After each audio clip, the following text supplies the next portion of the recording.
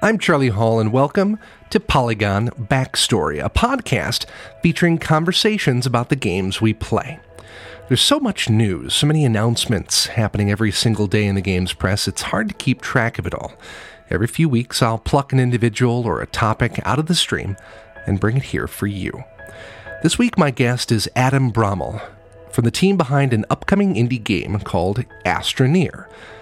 The world of Astroneer, or rather the universe of Astroneer, is a kind of interstellar gold rush, a multiplayer online game where players will journey among the stars in search of their fortune. Their only asset in the beginning will be something called a deformation tool, which they'll use to reshape the land around them. It's a little bit Minecraft, a little bit Kerbal Space Program, and, as you'll soon learn, a little bit Daisy as well. I've got a trailer of Astroneer in the show notes. Here's some of my talk with Adam.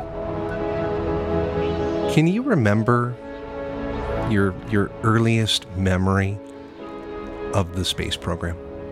My earliest memory of the space program, it's kind of hard to say. My memories of that actually come from my grandfather telling me a lot about outer space. I spent a lot of time with him when I was younger, and we did a lot of stargazing, and he was explaining to me what I was looking at. And for him, you know, he got to see a lot of that stuff in person, and I got to sort of hear it from him. So did you and him just be out in the back sipping sweet tea and looking out into the stars, or did he have a telescope? Or that's so cool. No, he had a telescope. They had a timeshare. I mean, this is getting really specific, but that's fine. We had a timeshare in Florida that was like really far away from everybody, so the skies were amazing down there. Unlike I live in downtown Toronto, so it's kind of hard for me to get away and see the sky like that. But so my memories are sitting on the porch with him out in Florida and watching through telescopes and him sort of explaining what we're looking at. The reason I asked you onto the show tonight is that I was so taken with your guys' initial trailer. I really do value those experiences that just kind of pop out of nowhere, right? I haven't heard about them before. I haven't really even considered them before. And they show up so completely fully formed and so well presented. And then your trailer really jumped out at me like that. And I just wanted to ask you right off the bat, what is Astroneer? Astroneer is a exploration survival game that has a huge theme of aerospace industry.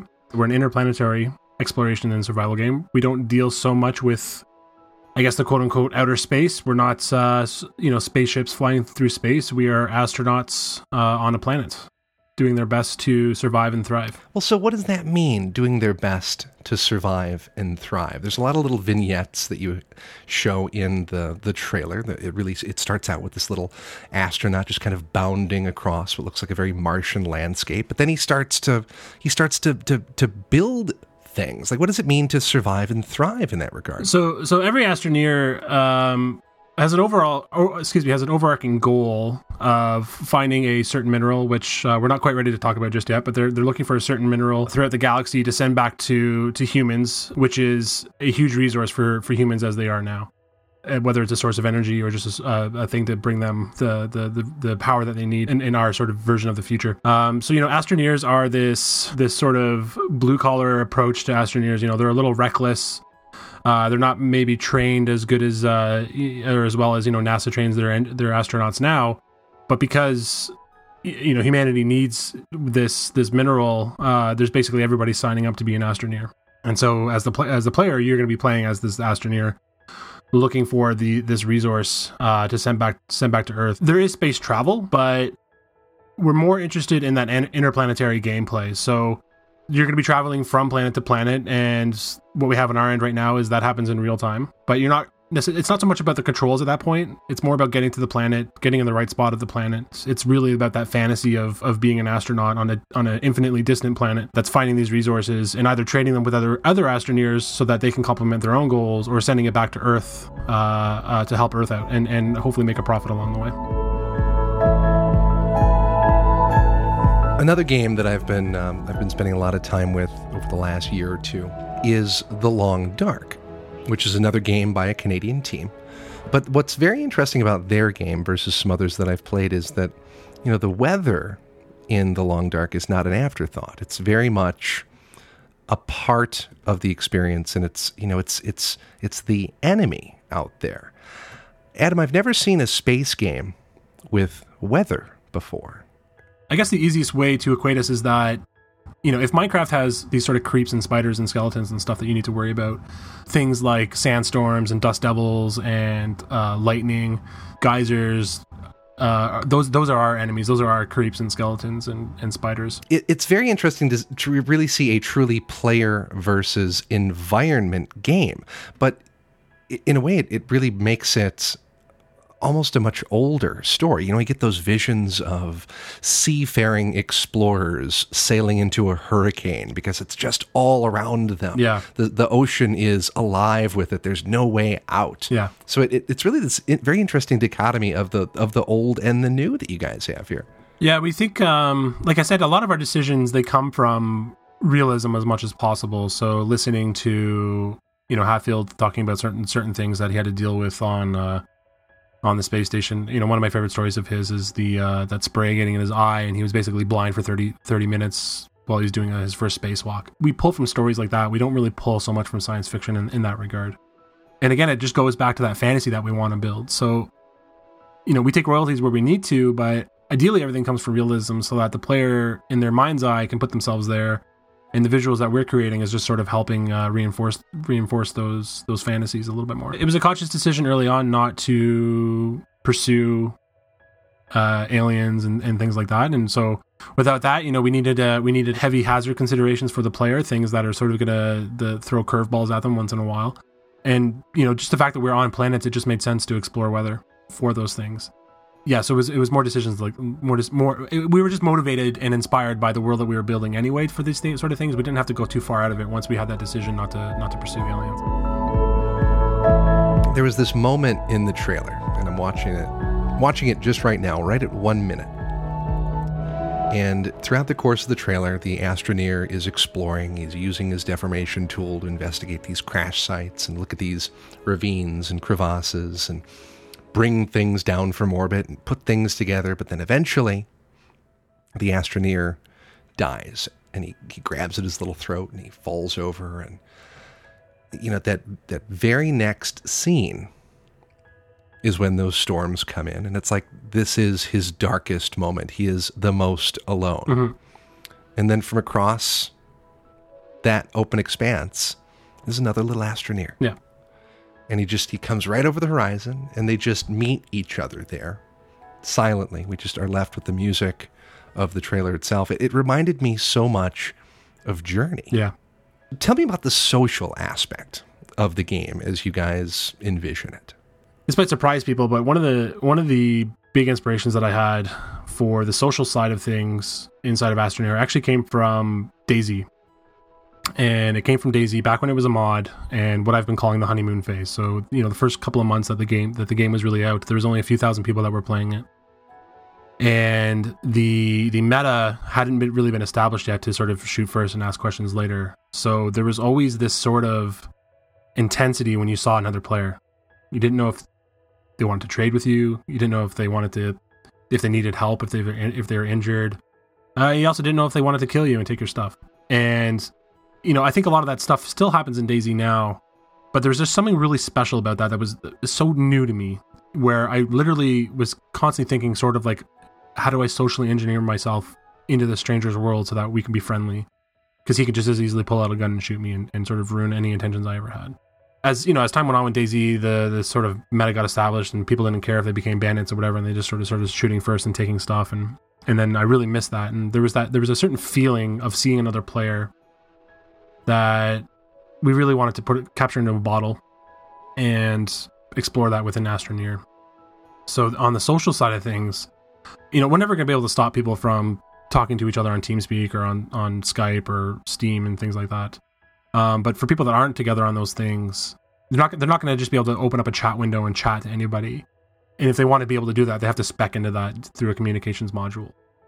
They have to build the ability to do that. Yes, they have to build the ability to talk to other Astroneers because they're alone, right? They're alone on this planet. They don't even have a satellite that's orbiting their planet for communication. So if you find another player, you're pretty much going to have to go helmet to helmet in order to talk to them. And I don't mean that literally. You're just going to be close to them to chat with them.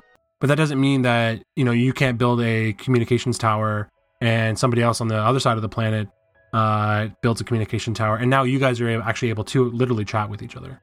Now, how we chat is something that we're exploring right now. There's text-based chat. There's also icon-based chat, like a thumbs up or a thumbs down, things like that, that we're exploring right now. But a lot of that stuff, especially on the communication side, is really important to us in terms of how we nail that. A scenario that I hope to experience one day in Astroneer is I've just arrived on the planet. I didn't get a lot of information about it, whether it was from Exodynamics, which is our Astroneer's universe's version of NASA, or a player that told me where this planet was, and he didn't know that there was another player on it. But I love the scenario of I just showed up, I'm just getting my grounding, my feet are barely dirty, and I'm going exploring, and then all of a sudden, off in the distance, I see this rocket taking off and just leaving the planet. And to me, as a player, that would tell me that holy crap, the player's got a rocket already. They're certainly shipping stuff out. They're far more advanced than I am. I don't know how far their reach is into this planet. I don't know if I'm going to start stealing their stuff. And theft and murder and things like that. All are real laws that you have to abide by because you're still a human after all. So we really want to have that moment. Like, can I show up and work with him? Can he pay me to help him with his operation? Maybe that's how I make my money. Or maybe I do reconnaissance with a rover and find out a little bit about his operation. Maybe he has surveying flags out everywhere that I need to, or that I can see, that now I'm going to try to get underground and sort of steal that from him without getting too greedy. There's a famous line from There Will Be Blood of I drink your milkshake, and that's sort of a mantra, or not a mantra, but a sort of design sense that we played with early on. We are pushing a little bit away from that because we don't want to have necessarily negative connotations in the player's motivations so much as about greed, but we can't stop a player from thinking that way. Well, you said you weren't necessarily inspired by science fiction. It's hard to call Astroneer anything but kind of a near future science fiction story. So tell me about Astroneer's future. What does that future look like? That's a really good question. So to us, Astroneer's future is this. There's a story that I would tell the guys early on, in that if a group of friends can come together and become their galaxy's version of Walmart, then as designers, we've done a really good job with Astroneer. And what I mean by that is a group of players have come together, a group of friends have come together, and over time, they've manipulated the planets that they have in their solar system to maximize the margins on what they're creating and what they're trading and sending to other players, and also the rare minerals that they're taking out of the planet that they're in and sending it back to Earth. They've cornered their galaxy's graphite deposit, and they're finding it really cheaply, but other players can't get to it, so the other players are going to buy it from them. So to us, it's certainly online. Lot of cooperation. We're not really building a game that is directly adversarial, so there's no guns, there's no, you can't look at a person and decide that you're going to murder them and then murder them. But we also sort of foresee people, and I'm going on a bit of a tangent now, but we also sort of foresee people exploiting the deformation tool to sort of, build a giant ski ramp and launch a module, cylindrical module down this thing and have it come barreling into their base and cause destruction at their base. But we're happy. We're totally fine if players exploit our game to do that kind of stuff, but they won't have these sort of guns and ray guns and things like that. I guess to answer the question, the future is this online game. It's players that are thriving in the circumstances that they have and the planets that they have. They're constantly expanding their base to be able to get bigger loads, bigger payouts, and have an impact on other players on other players around them. It also feels like you guys are really trying to instill a kind of beauty and a kind of harmony into your players as well, so that they can both kind of come together and be in wonder at this environment together. So we're at a very interesting point in space exploration and in space travel, where we've got a rover on Mars right now that's sending us back these amazing pictures. Yeah. There's water there, I guess. Yep. We're looking at Pluto, the farthest large body in our solar system, in incredible detail. Like, does it Does it weird you out to be making the game that you're making? Meanwhile, all this real and incredibly meaningful exploration is happening in kind of the same space. Do you wake up some mornings and just look at the news and go like, well, I saw that in my game the other day? Yeah, we certainly do get a lot of that. And I mean, for me, that's where my own personal interest is right now, and we sort of reflect a lot of that through our Twitter accounts. The choice of doing Astroneer as a space game was deliberate as well, just sort of like the art style was, in that it was a theme that we were all really falling in love with, or we had it when we were kids, and then over the last 5 years, it's sort of come back into the scene. Whether it's for me the stuff that Hatfield was doing, or guys like Elon Musk and what he's doing in the private sector, that was super interesting to us. We were slightly jealous that we couldn't be involved in it because we sort of already picked our destinies within video games, but we certainly want to be a part of it. And by not going after adversarial gameplay or sort of negative goals or scheming goals that's that we hit on the nose that some games do. Like I said before, we can't control if that's what motivates a player, but we're certainly not gonna put it out front and center for them. We're really hoping that this appeals to people like us, adults like us, but also children that are seeing space in the news, and they're hearing their parents talking about it. And making that game and making Astroneer accessible to them to want to explore those ideas, because they're too young to do it now, practically. And that's one of our main motivations there. And when we put that trailer out, we got a lot of emails, from journalist sites and YouTube streamers and stuff like that. But my favorite email that we got, and I told the guys that it actually made me a little emotional because it was kind of nice to see, but we got an email from a librarian, I think it was in Idaho. It was like, I think the town or the city that he's emailing from was like their official library that was there. And I'm going to butcher the details a little bit, or just sort of summarize, but essentially he said that, he's like, I have about 20 kids here that saw your trailer and they're dying to play your game, and we will play it at this library together. And it's like, when I got that email, that to me was the most not reassuring, but the most gratifying response that we had gotten from. It's like, okay, we're doing exactly what we wanted to do. We're appealing to the right kind of people. I can't remember his name, but the librarian was really interested in it. But he was telling us about the excitement that the kids had, and we're like, okay, this is good. This is what this is our goals. I've got 2 kids myself. My daughter's 3.5, and she knows a lot about the game already. And that was justification for the last 18 months that we had put into this thing, or put into Astroneer, and it was I can't speak on behalf of the other teams, but for me it was my favorite email that we got out of all of that. You can keep tabs on the development of Astroneer on their website at astroneer.space. Music this week was specially recorded for the game by Sophie Yu. Subscribe to Polygon Backstory online at itunes.com/Polygon Backstory, where you can also rate this show, which would mean a lot to me, and on polygon.com/backstory. If you'd like to reach me directly, send a note to charlie@polygon.com or find me on Twitter at Charlie_L_Hall. Thanks very much for listening, and we'll talk to you again soon.